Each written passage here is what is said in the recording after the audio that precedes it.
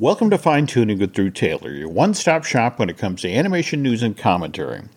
I'm Drew's co-host, entertainment writer Jim Hill, and he and I are recording this show on Wednesday, December 18th, 2019, which is a week out from Christmas, which is why I hope that everybody's pre-ordered a copy of The Art of Onward for the animation fans on the holiday shopping list.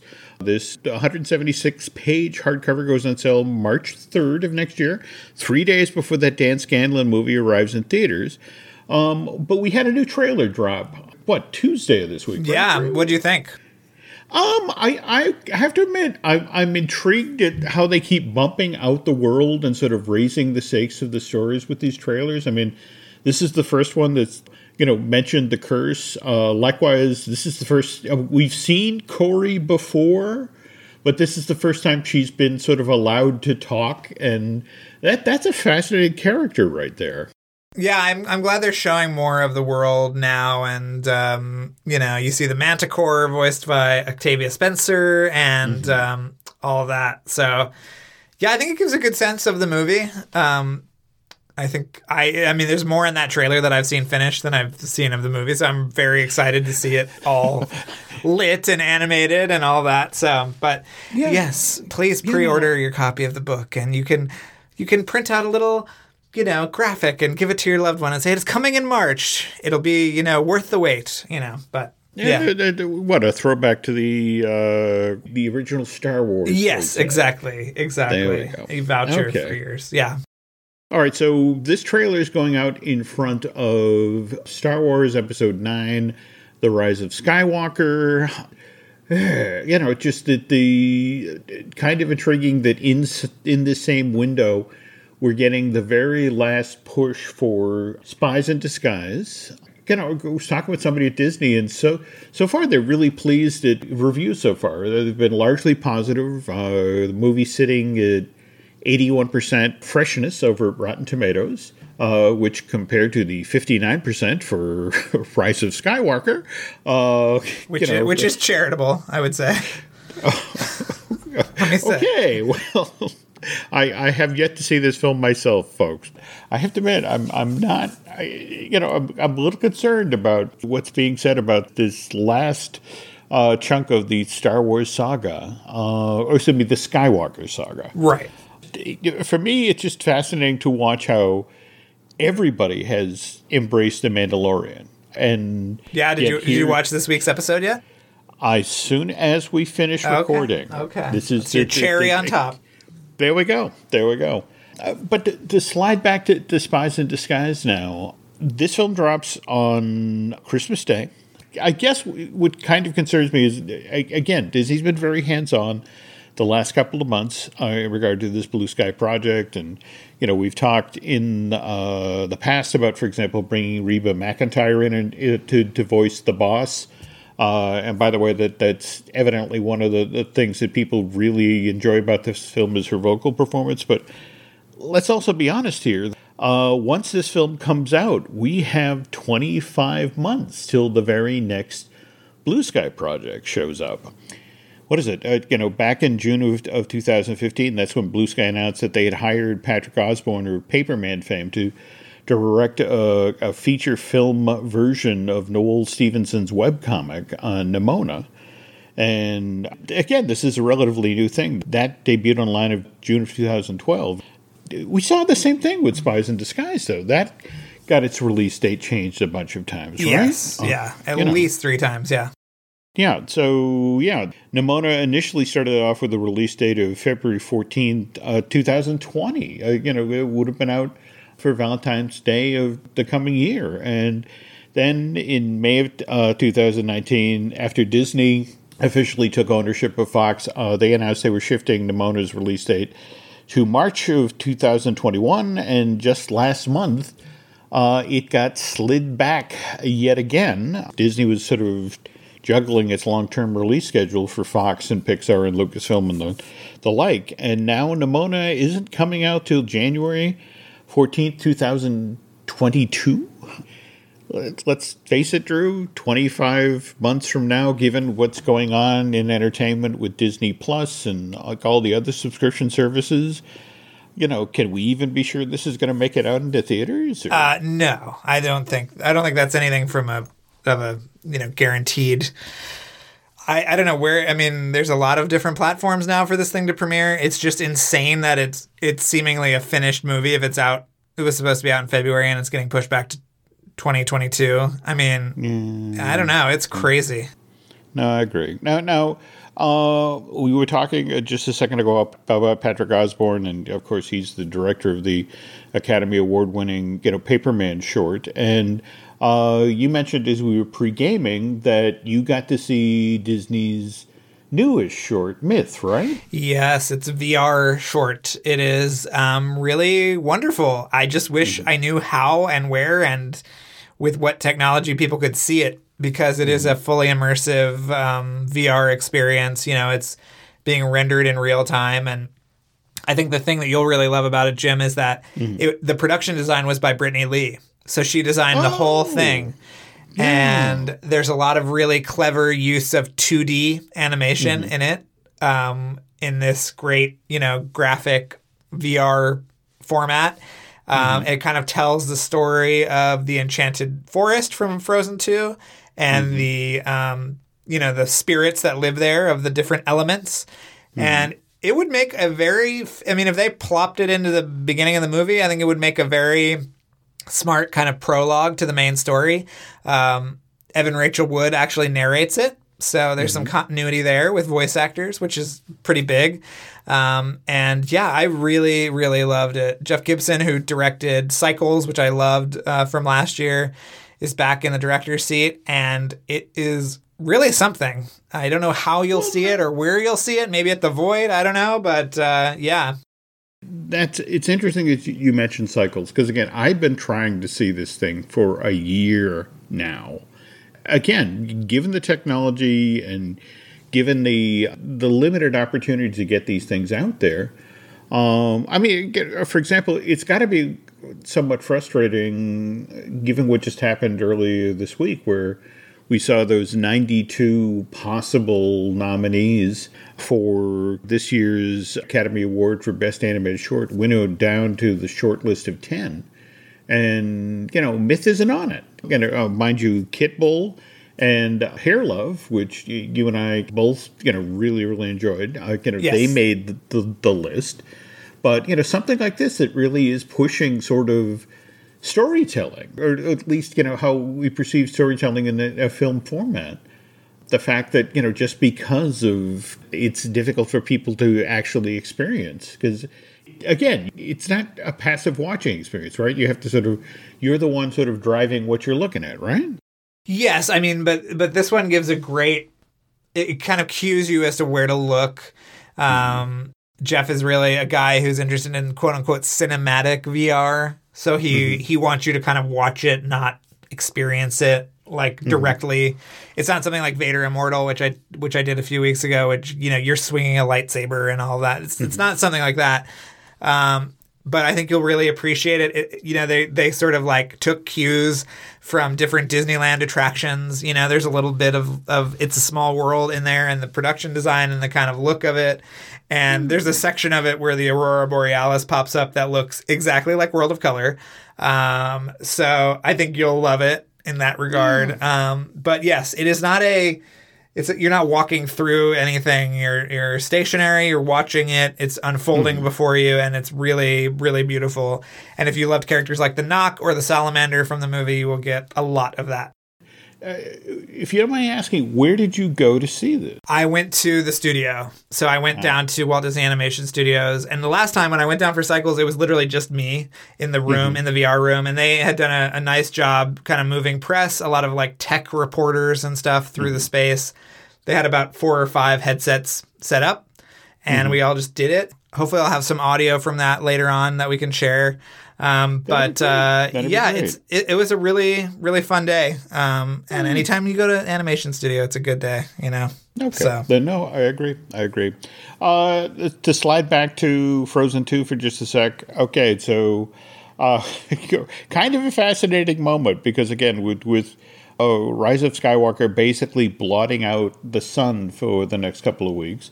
Just this past weekend, this Chris Buck, Jennifer Lee movie became the sixth film that Disney Studios have released this year to make over $1 billion worldwide. And in fact, talking with folks at the studio today, that what is it? As of this moment, the box office for Frozen 2 sits at $1.035 billion. And so the interesting thing is that puts it just below the $1.067 billion that Toy Story 3 made back in 2010 and the $1.073 billion that Toy Story 4 made just this past summer. So I don't know if you've seen the campaign that Disney's got out now where it's the See It Again. No, I haven't. These are TV ads that are running. Yeah, now? It's one of these things where it's like I'm always fascinated by the decisions as to what you do to promote a film. So many of the ads right now key off of Josh Gad's Samantha bit. Yeah, and I don't know if you saw the Funko Pop thing that got tweeted out. Where somebody actually made a box for a Samantha Frozen 2 figure where it's an empty Funko box. Yes, that's very funny. I agree. But it's this whole notion, I guess, that, Disney's fairly certain at this point that, okay, we know we'll make more money than for Toy Story 3 to Toy Story 4. Then it gets to be kind of an uphill climb. Face it, the original Frozen back in late 2013, early 2014, made $1.25 billion. And the thinking at this point is just, I don't know if this time around we're going to be able to do that. And it's just, but on the other hand, it's like we've made over $1 billion, and more to the point, we have this amazing retail program. In fact, I was just at our local Target. Have you seen the Playdate Sven, Drew? Is it the giant one that kids can ride on or get on? No, they can't ride it, but they can get on the back of it. Yeah. It can support kids up to 70 pounds. It's over 3 feet tall. From hoof to antler. I don't need one, but I want one. But it would take up so much goddamn room. It's just sort of. I mean, you might as well hang a real deer head in your house. That's how big this thing is. That's evidently selling really well. One of the top holiday toys this season is sort of the ultimate Arendelle Castle, which has a price point of $200. And that's the one that opens up and lights up and all that. Yeah. And and then it goes all the way to there are special limited edition Frozen 2 ice creams that I was just today looking at. Chockloff, which literally is filled with little chocolate Olaf pieces, and just sort of like, okay, so that's the thing. To me, it's always amusing to talk with people at the studio about I don't think, we're going to beat, the first Frozen, and it's just sort of like, wow, okay, you're wading through a sea of money, and it's just, and you've made over $1 billion off of this film already, right? But I guess, again, it'll be interesting, especially given the reviews for Rise of Skywalker. And, that likewise, we were talking last week about Jumanji Next Level and Spies in Disguise. It is going to be interesting in 2 weeks' time on January 1st to see where this all settles out, who gets what. What about Cats? Well, in fact, it's interesting you say that because, in fact, I have to ask, were you in the situation where a lot of folks were, who work the entertainment side of the street what was it, that they actually showed Rise of Skywalker and Cats on the exact same day and people had to sort of run from one screening to the other? Well, the way they staggered it was that there were sort of daytime screenings and nighttime screenings. So you could do both in one day. Mm-hmm. And it was very funny because I was at the Star Wars premiere, not to toot my own horn, but clearly if Dan Z was there, they were allowing pretty much, anybody. And I think he was, rifling through the garbage behind the theater or something. But they had the premieres at the same time too, which I thought was very funny and interesting, almost across the street from each other, which was really, yeah. So, Cats and Star Wars definitely battling it out this week, but that it was finished at 8 a.m. the day of the premiere. That you're kidding. Yeah, Tom Hooper said he stayed up 36 hours working on it. And when they screened the movie for the journalists that went to the junket last weekend, the movie was only 75% finished. Wow. Yeah. Holy cow. Yep. And? I didn't go. Okay. It'll take a lot to get me to go see Cats. That seems like a kind of like lazy Sunday movie where I can, be playing Switch at the same time as watching it. And, that kind of day. You know what I'm talking about, Jim. I don't think they're going to be using that as a pull quote for the box. No. Okay. Pivoting now to television. Look, we've talked previously about She-Ra. She-Ra and the Princesses of Power. Debuted on Netflix November of last year. Critically acclaimed right out of the box. Very popular with subscribers. So, we're not really surprised that 13-episode, first season was followed with a second season, which debuted in April of last year. But only, 7 episodes? And then third season, which debuted in August, only had 6 episodes. And let's be honest here, Drew, they took, season 2, which had 13 episodes, and broke it into a 7-episode to 6-episode thing. And we finally got what they call season 4. That debuted on Netflix November 2nd, and that was back up to 13 episodes. But again, very popular. In fact, we were just talking about the Frozen toys. The She-Ra toys are out on the store shelves right now, doing really well. So not really a surprise to get today's announcement about the He-Man show. Right. Interesting to me is that She-Ra is produced for Netflix by DreamWorks Television Animation, which I want to say DreamWorks acquired the rights to She-Ra when they bought Classic Media, right? Yes. Yeah. Okay. So here's what confuses me. The He-Man thing, She-Ra's hand-drawn. The He-Man reboot's going to be CG, but it's Netflix and Mattel Television that's producing it. So again, and let's be honest, Mattel is the one that created the toy line back in the 1980s. And in fact, by the way, have you ever seen the Toys That Made Us episode about He-Man? Or I did. I was never a big He-Man kid growing up, so it was illuminating. And those guys are doing a series on Disney Plus about different attractions. That's coming, I think, next year. Yeah, it's called. I think it's called Behind the Attraction. It's the one that The Rock is producing, but it's the guys that made the Toys That Made Us. I have to admit, I've been looking to carve out time for they've created a companion series for the Toys That Made Us. That's really good too. Yeah, I've heard that. I've want to chase that down at some point. But yeah, I have to admit, I'm just kind of intrigued that it's Mattel itself that's producing the series. But again, the weird thing is when you are hands-on with your own stuff, you sometimes get great animation, which brings us to Harley Quinn. Yes. Now, mind you, I've only caught the one episode that they repurposed, and it was either TNT or TBS. Yeah, when they were doing the DC marathon. Yeah. But, oh my God, it was. I have to caution people right up front. It's really foul-mouthed. It's incredibly violent.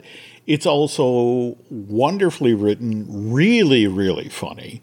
In fact, that's the thing. I was halfway convinced to subscribe to DC Universe just to get the rest of these shows, because there's 13 episodes in season 1, right? Yes, I think there's only been 3 or 4 that have gone up, but yeah, I think it's really great. I think it's really funny, and it kind of reminds me of kind of an Archer / Frisky Dingo vibe. Mm-hmm. It's very kind of deadpan, and the TBS or TNT version was pretty tame too, because they bleeped out a lot of things that they do not. They did.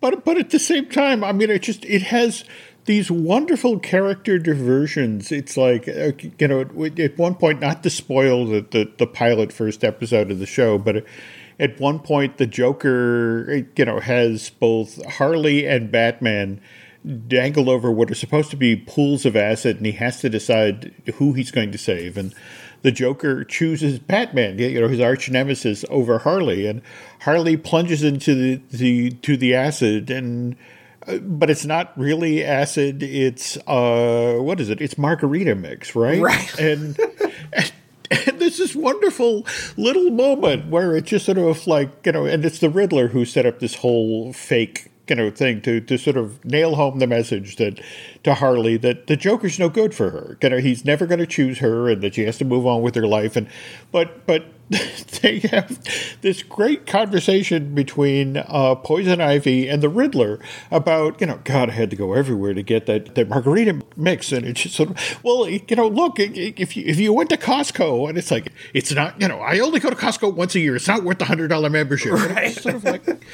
It's one of these character moments where it's just sort of, I never expect to hear, the Riddler and Poison Ivy having this conversation. And again, you're right. It's that Archer vibe. Yeah, very kind of subversive.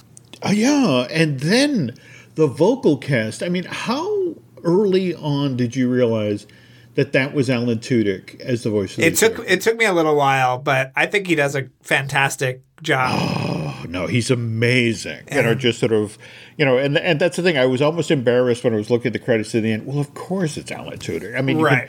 But yeah, just cannot wait to see what he does with the rest of the show. Yeah, it's really good. And Lake Bell, I think, as Poison Ivy, who is sort of like Harley Quinn's roommate in this show, is so good. I love her talking plant that's voiced by J.B. Smoove, which is, something that has never been in the comics or anything else, but is so funny and so great. It's a great show. I was very surprised by it. No, definitely check this out. I just, again, have to caution you, between not for the violence, kids. Not for kids, but still well worth seeking out. Now, and speaking of shows that are kind of surprising, Steven Universe. We're now Steven Universe Future, and we're about 6-7 episodes into this. Yeah, I don't know how many there are total, but I think 6 have aired.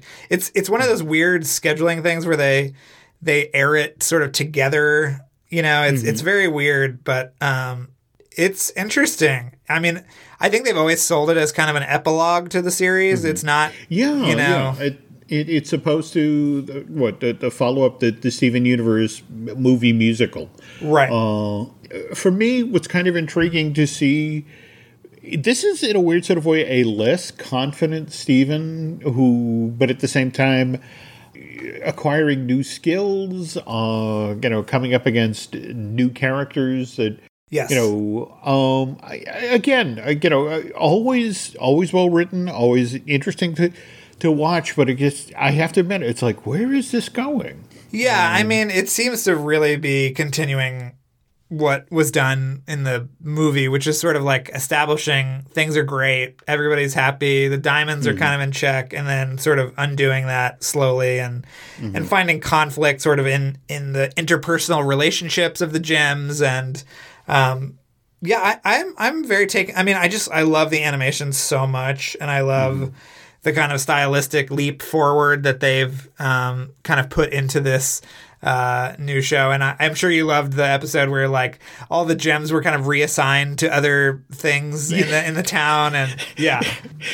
Well, I forget the one that was assigned to the roller coaster and enjoyed the job because I like hearing humans scream. Right.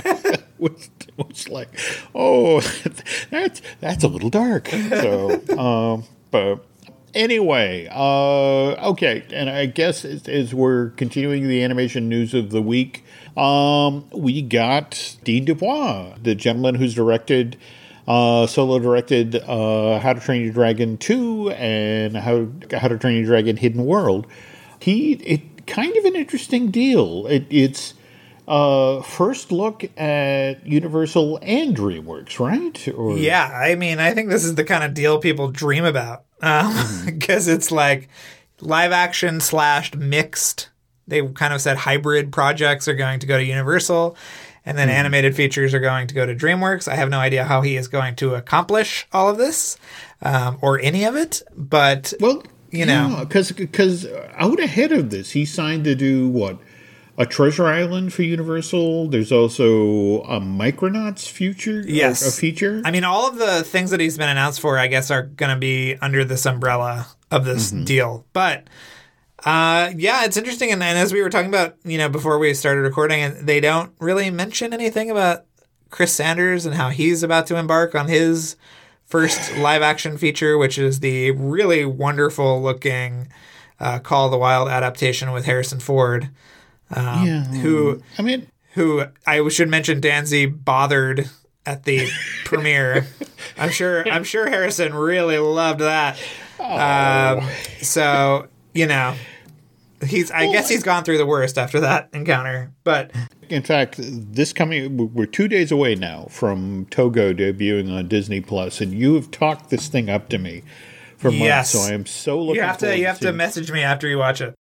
Okay. For me, you know, it's just fascinating that we get Togo arriving on Disney Plus. We get Call of the Wild, and that's February, right? On Fox? Theatrically, it will be out. Yeah. You know, and again, you know, just sometimes this happens. You know, it's like that weird summer back in the 1980s where inside of like 3 months, the 3 different body switching movies, Big, Vice Versa, and 18 Again, all came out. Right. In, you know. And if it's one thing that Disney Plus is really doubling down on, it's dogs. Between Lady and the Tramp, Pick of the Litter, a new documentary series that's debuting soon. You know, it's a good time to love dog things, I guess. Mm-hmm. What's kind of intriguing to me is that, again, supposedly this is the Disney company continuing, to sort of circle back on, its hand-drawn films. In fact, did we talk yet about the Mulan trailer? I don't think we did. I thought it was great, though. Yeah. I mean, I have to admit, I'm just kind of intrigued about the whole notion of the Mongol horde being, accompanied by a witch. What bend that'll put on the story. But yeah, I know. I thought it was a great looking trailer. But what's kind of intriguing to me is that supposedly, here's Disney looking further down the road to the effect of, okay, these are, especially on the heels of the business Lion King did just this past summer. And in fact, we were talking a little bit about award season, and how frustrating can that be? You have this top earning film that you've deliberately kept out of the animation category, and I guess right now they're pinning their hopes on the Beyonce song, because that's probably the only thing that's going to get recognized. Yeah, I mean, it might get recognized for visual effects, but who knows? Yeah, but the interesting thing is that, they are looking to continue this. And there's that Snow White, Rose Red script. And oddly enough, I forget who I was just talking with about this, but, you mentioned that Disney's doubling down on dogs, and that supposedly that they're also kicking the tires of an Aristocats movie. Speaking of which, when we get back from this commercial break, we're going to talk at least a little bit about how the original animated Aristocats came about in the 1970s. Hey, it's Kaylee Cuoco for Priceline. Ready to go to your happy place for a happy price? Well, why didn't you say so? Just download the Priceline app right now and save up to 60% on hotels. So whether it's Cousin Kevin's Kazoo Concert in Kansas City, go Kevin, or Becky's Bachelorette Bash in Bermuda, you never have to miss a trip ever again. So download the Priceline app today. Your savings are waiting. Go to your happy place for a happy price. Go to your happy price, Priceline. And we're back. Okay, so before we get into some Disney history here, we talked on earlier shows about, as part of the 25 Days of Christmas, how Freeform has been showing Simpsons and grouping holiday episodes together. But Freeform has also begun showing Family Guy. And typically it runs after the 700 Club. And just this past week, I literally called Nancy out of the bedroom because it was like, I need a witness to actually see this. And froze the television, actually took a picture of this with my iPhone. There was a title card up. The 700 Club had just finished airing on Freeform. And remember, this was one of the terms of Disney buying the Family Channel, which it then turned into ABC Family, which eventually became Freeform, right? Yeah, I mean, I didn't know this story until you had told it to me, but it's crazy. It's sort of, I don't know. I can't believe it's still going on, quite frankly. And you said it will probably go on forever. Well, that's the thing. The terms of the contract is, I guess, at 11 a.m. to 12 noon, and then 11 p.m. to 12 midnight. The channel literally stopped showing all of their programming that's aimed at the becomers. So what is it? That Yes. demographic. The demographic that Disney made up. Yes, correct. Yeah. 14 to 28-year-olds, I think, it is, the way they describe it. But it then becomes the 700 Club. So this was the title card that came up as soon as the 700 Club ended. It literally says, Family Guy is next on Freeform. It's okay to laugh. We're all going to hell anyway. To put that on just after Pat Robertson has finished talking to the faithful, it's just sort of like, again, I know they're locked in contractually, but it's almost at this point, that's insulting. That's deliberately provocative. But at the same time, I don't see the 700 Club people giving up those 2 hours of broadcasting, every weekday. That's their straight pipe to their audience, and they're going to hang on to it tooth and nail. Anyway, okay, so we were talking about the Aristocats, and we got a note from Bernie. And Bernie says, hey, Jim and Drew, since it's almost Christmas, can you guys talk about the Aristocats from 1970? The film will be turning 49 this Christmas Eve and 50 next year. Can you have an in-depth discussion about this movie since it was Walt's final project that he approved? Also goes on to ask about Marie, who I think, Drew, you were talking about how she's become this ridiculously popular character outside of the movie. Yeah, I mean, she's on more merchandise than I can. I actually just saw that a Dooney and Burke Aristocats collection was released this week at the Disney parks. And, really? Yeah, and I think a lot of it has to do with Marie's, popularity. The only other thing that sort of I think was taken away from the movie and sort of put into the general kind of discourse is the Everybody Wants to Be a Cat musical number, because that was on every sing-along songs video in the 80s and 90s, and that kind of has life outside of the movie. But I don't think a lot of people really think about the movie as a whole very much. No. And Bernie brings up an interesting point. It was the very first film put into production after Walt died. And yes, he did sign off. The story, as I understand it, is that Walt originally arranged for the Aristocats to be purchased as a story, but it was supposed to be done on The Wonderful World of Color. It was going to be a live-action thing. Not only that, Walt had initially, if you remember the story from the movie, that there's an evil butler. And so for the TV project that they wanted to do, they were going to do a 2-part episode of the Wonderful World of Color. And they wanted the evil butler to be played by Boris Karloff. And, he was going to be the celebrity that the story was going to be built around. But there was also, it was a far more elaborate story. I mean, I want to say Duchess, the character that Eva Gabor voices in the film. There's a lot made of the fact that, her children are very talented when it comes to the arts. I want to say that Toulouse paints and Berlioz plays music, and I forget what Marie does. But she's just cute. She's just cute. Yeah. But in the story that Well, in fact, I've got my copy of the latest. They Drew What They Please, The Hidden Art of Disney's Early Renaissance. And this is the book that covers the 70s and the 80s. I'm dying for that one, Jim. I haven't gotten. I write a book for Chronicle, and I don't get a freaking copy. You need to talk to these folks because we'll listen to this. That this is the original story for the TV movie, and when they took it over to animation. Far too long and too complex. On the human side, the key characters included Madame Adelaide Bonafamille, her butler Edgar, Edgar's wife Elvire, as well as Madame Bonfamille's doctor, nurse, and lawyer.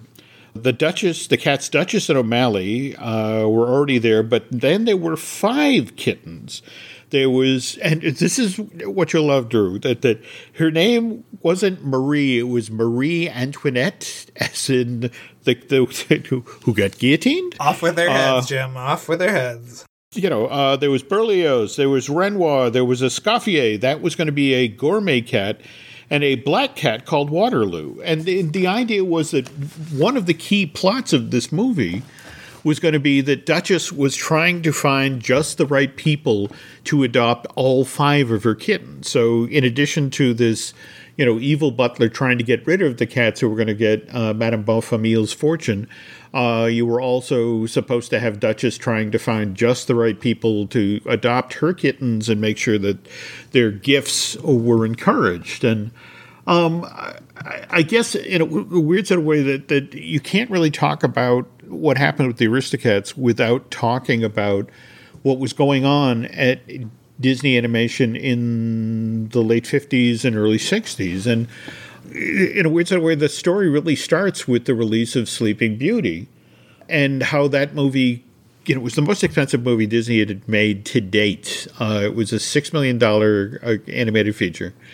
And it lost money. In fact, it lost so much money that for the first time in 10 years, when Disney published its next annual report, it had to report a loss. And think about it, Drew. This is when the company has Disneyland, which is basically printing money, and they still managed to they lose money because of Sleeping Beauty. It dragged down the earnings that much. And so the board of directors basically calls Walt on the carpet and flat out tells him, look, we've got the theme park now. We've moved into television. We've started doing live action. In fact, one of the things that they kept pointing out was that in this very same year that they had put Sleeping Beauty out, they had also done the Shaggy Dog, and that had cost the studio like $150,000, and it basically made as much for the studio as it cost to make Sleeping Beauty. So it's like, why are we doing these animated features? And more to the point, we have 20 of them in the library. We now have developed this program where we're releasing them every couple of years or thereabouts. We could just take the 20 we have and, just ride them out for the foreseeable future. And Walt just couldn't see his studio not being in the animation business. So he came back and said, okay, how about this? What if instead of putting on a new animated feature every 4 years, or excuse me, every 2 years, we go to a new schedule. We go to a 4-year schedule. And more to the point, we really cut the staff.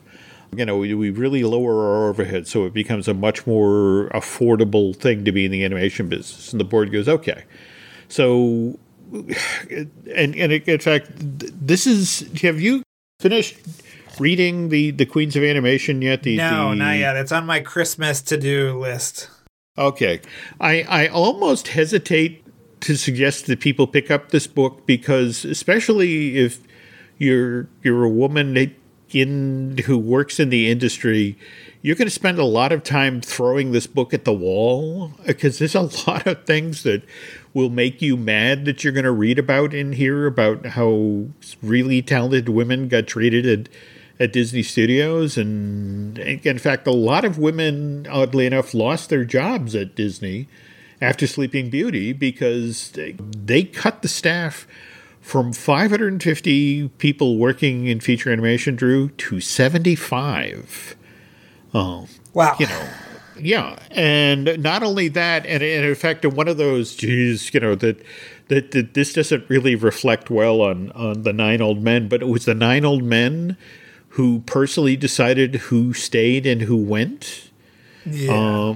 Again, when in doubt, it was like, well, he's a guy and he's the main breadwinner for his family, so he stays, and let's cut all the women. So anyway, but at the same time, they've got 101 Dalmatians. 101 Dalmatians has been in development since '57, so it's like, okay, that's definitely going.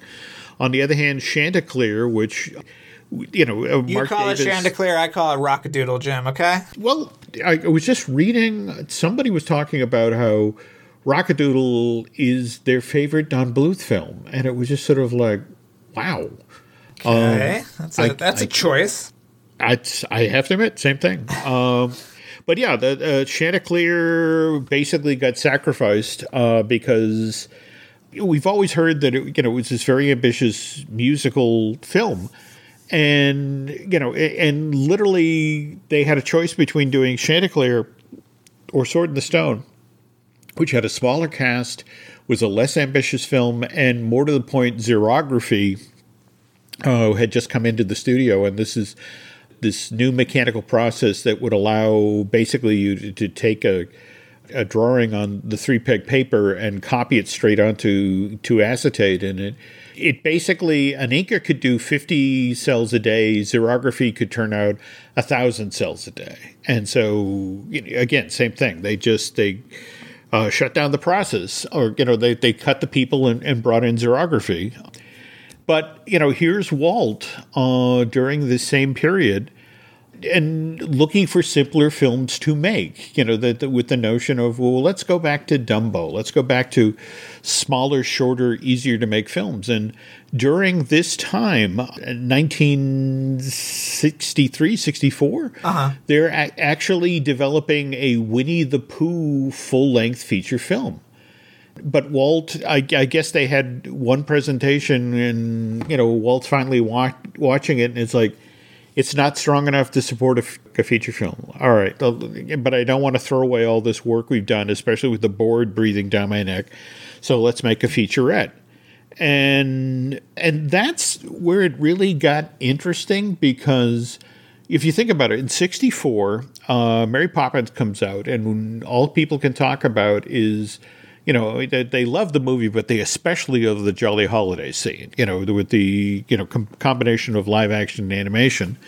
And then in February of '66, the Winnie the Pooh and the Honey Tree comes out paired with the Ugly Dachshund and does so much business that in May of that same year, May of '66, Walt sends a congratulatory note to the story team and says, hey, we got all that stuff that's left over from the feature. Can we maybe talk about doing a sequel? And at the same time, Walt is also being very hands-on for the first time in years with the Jungle Book. And, I don't need to get into the whole Bill Pete quitting from Disney. He was the guy who wrote 101 Dalmatians. He's the guy who wrote Sword in the Stone. And his take on the Jungle Book was so much darker than Walt wanted, that they had this big blowout, and Bill basically walks out the door at Disney in January of '64, and Walt, for the first time in a lot of years, decides, well, I'm going to prove to Bill Pete that he's wrong. There really is a lighthearted, fun film here, and he sat in on story meetings instead of how he had been doing animation for a while now, which was he'd show up once a month. He was in there every week, and was very hands-on in regard to the casting. I mean, for example, George Sanders, the voice of Shere Khan, Walt was like, well, wait a minute, I know him. He'd be ideal for this. He's a friend of mine. Let me reach out and I'll get that going. Likewise, same thing with Phil Harris as the voice of Baloo. Walt was actually friendly with Alice Faye, the movie star from the 40s, who was Phil Harris's wife. And it's just sort of like, let me call Alice. I think we can get Phil to do this. But again, he sorts out the story. He gets it going. And then in December of 66, Walt dies. And then in October of 67, Jungle Book comes out, and it is this colossal hit. But as we mentioned at the very top of this segment, that, so here is this TV movie version, 2-part episode of The Wonderful World of Disney, Wonderful World of Color. But the thing is, the story's too complicated, and frankly, Walt is looking for stuff on the other side of Jungle Book. And, just the effect of, we better get something in the pipeline because I know the board is anxious to shut down feature animation. And I got this 2-part episode of The Wonderful World of Color that really isn't working, but I think there's something in here that we could maybe do for animation. So he turns to Ken Anderson, who's one of his 9 old men, and tells Ken, hey, take a look at this story. See what you can do. And Ken puts together this set of drawings. And this is literally the fall of 66, after Walt has had his surgery. And, Ken brings them in, and Walt goes, yeah, okay, all right, I can see that. Tell you what, why don't you guys work on that, and after we get Jungle Book out the door, let's look at putting this into production. But again, then Walt dies in December of 66, and for about 6 months, I won't say that work stopped at Disney because it really didn't, but there was this weird period where giant corporations like RCA were circling Disney, and just the sort of notion of, well, Walt's dead, and he's the guy who was running the show there. And it's like, wow, there is some very tempting pieces and parts of this corporation. If you guys decide to go out of the business, we'd be happy to buy you. But, Roy, Walt's brother, he eventually comes out of mourning, and in the summer of 1967, and in fact, before Jungle Book arrives in theaters in the fall of that same year, he announces, okay, we're back in business. We're going to build the resort in Florida, and, what was that thing that Walt wanted to do? The Aristocats thing? Okay, we're going to do that too. But the how we got from there to the finished film, that's a story for another time, which we will save for the very next episode of Fine Tuning.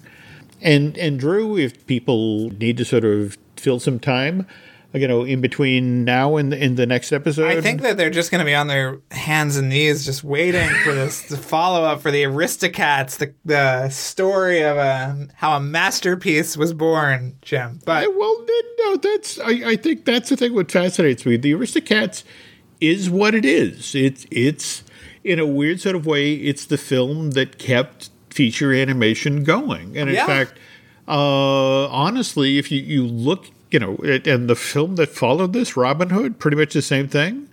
It wasn't honestly till Rescuers in 77 where it seemed like, okay, they kind of know what they're doing again. Right. But yeah, I think it seemed to me that whenever they re-released it, they were always selling it as just sort of the cat version of 101 Dalmatians.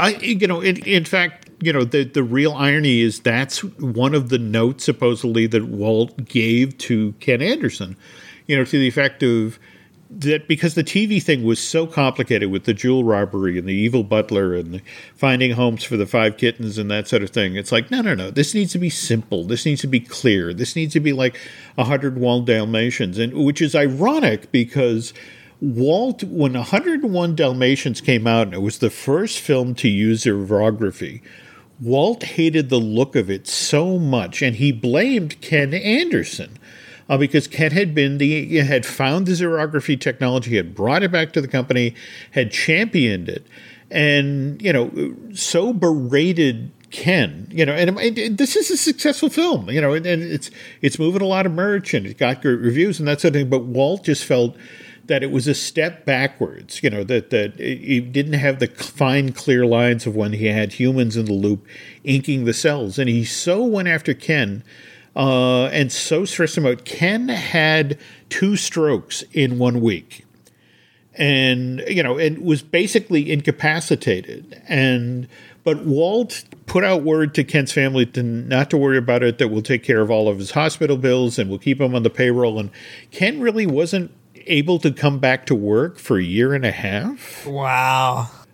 But again, the irony is that after the fact, Walt went out of his way to be kind and, solicitous of Ken, and more to the point, eventually came around to the effect of, I kind of like the way 101 Dalmatians looks now. So, all right, I trust your judgment. But again, this is the part of the Disney story that always makes me crazy, because everyone, these days everyone thinks of Walt as that guy who stands in the middle of the planter holding Mickey Mouse's hand, just pointing down Main Street and look at all the happy people, Mickey. And nobody remembers, Walt the taskmaster or Walt the guy who could really be tough, right, and mean.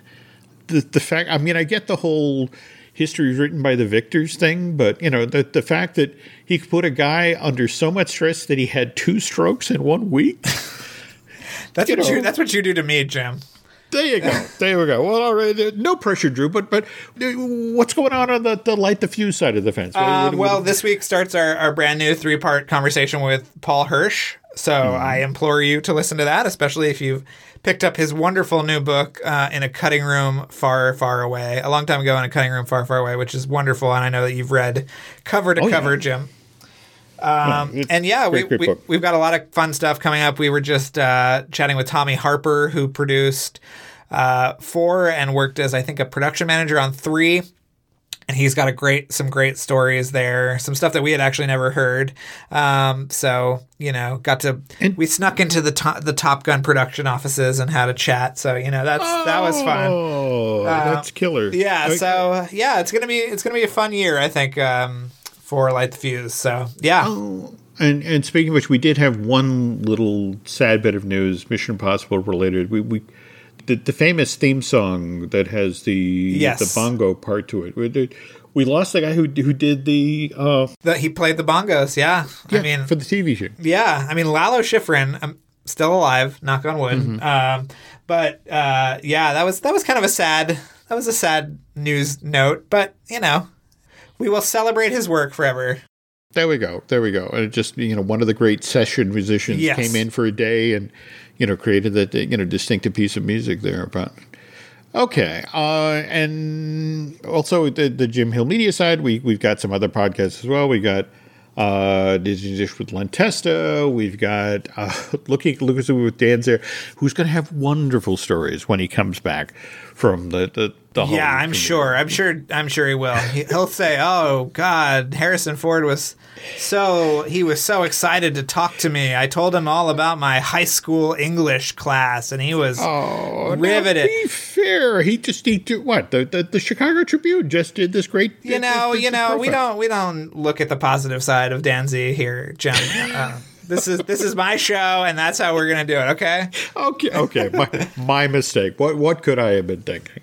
We also got Marvelous Disney, the Marvel podcast I do with Aaron Adams. We have I Want That with Michelle Valladolid. We also have a Universal Joint with Dustin Fuse. And, of course, the podcast you're listening to today, folks, the Fine Tuning. And tell you what, if you could do Drew and I a favor, both in regard to Light the Fuse and Fine Tuning, if you could head over to iTunes and rate and recommend this show, that would be very appreciated. Likewise, if you really, really like what you hear here, get over to Bandcamp and subscribe. And I guess for now, we want to wish you folks a happy holiday, and that sometime between Christmas and the New Year, we'll be back with another episode, and I promise we'll wrap up the Aristocat story at that point. And please pre-order my book, please. And please pre-order The Art of Pixar Disney's Onward. Yes. And for now, we'll talk to you soon.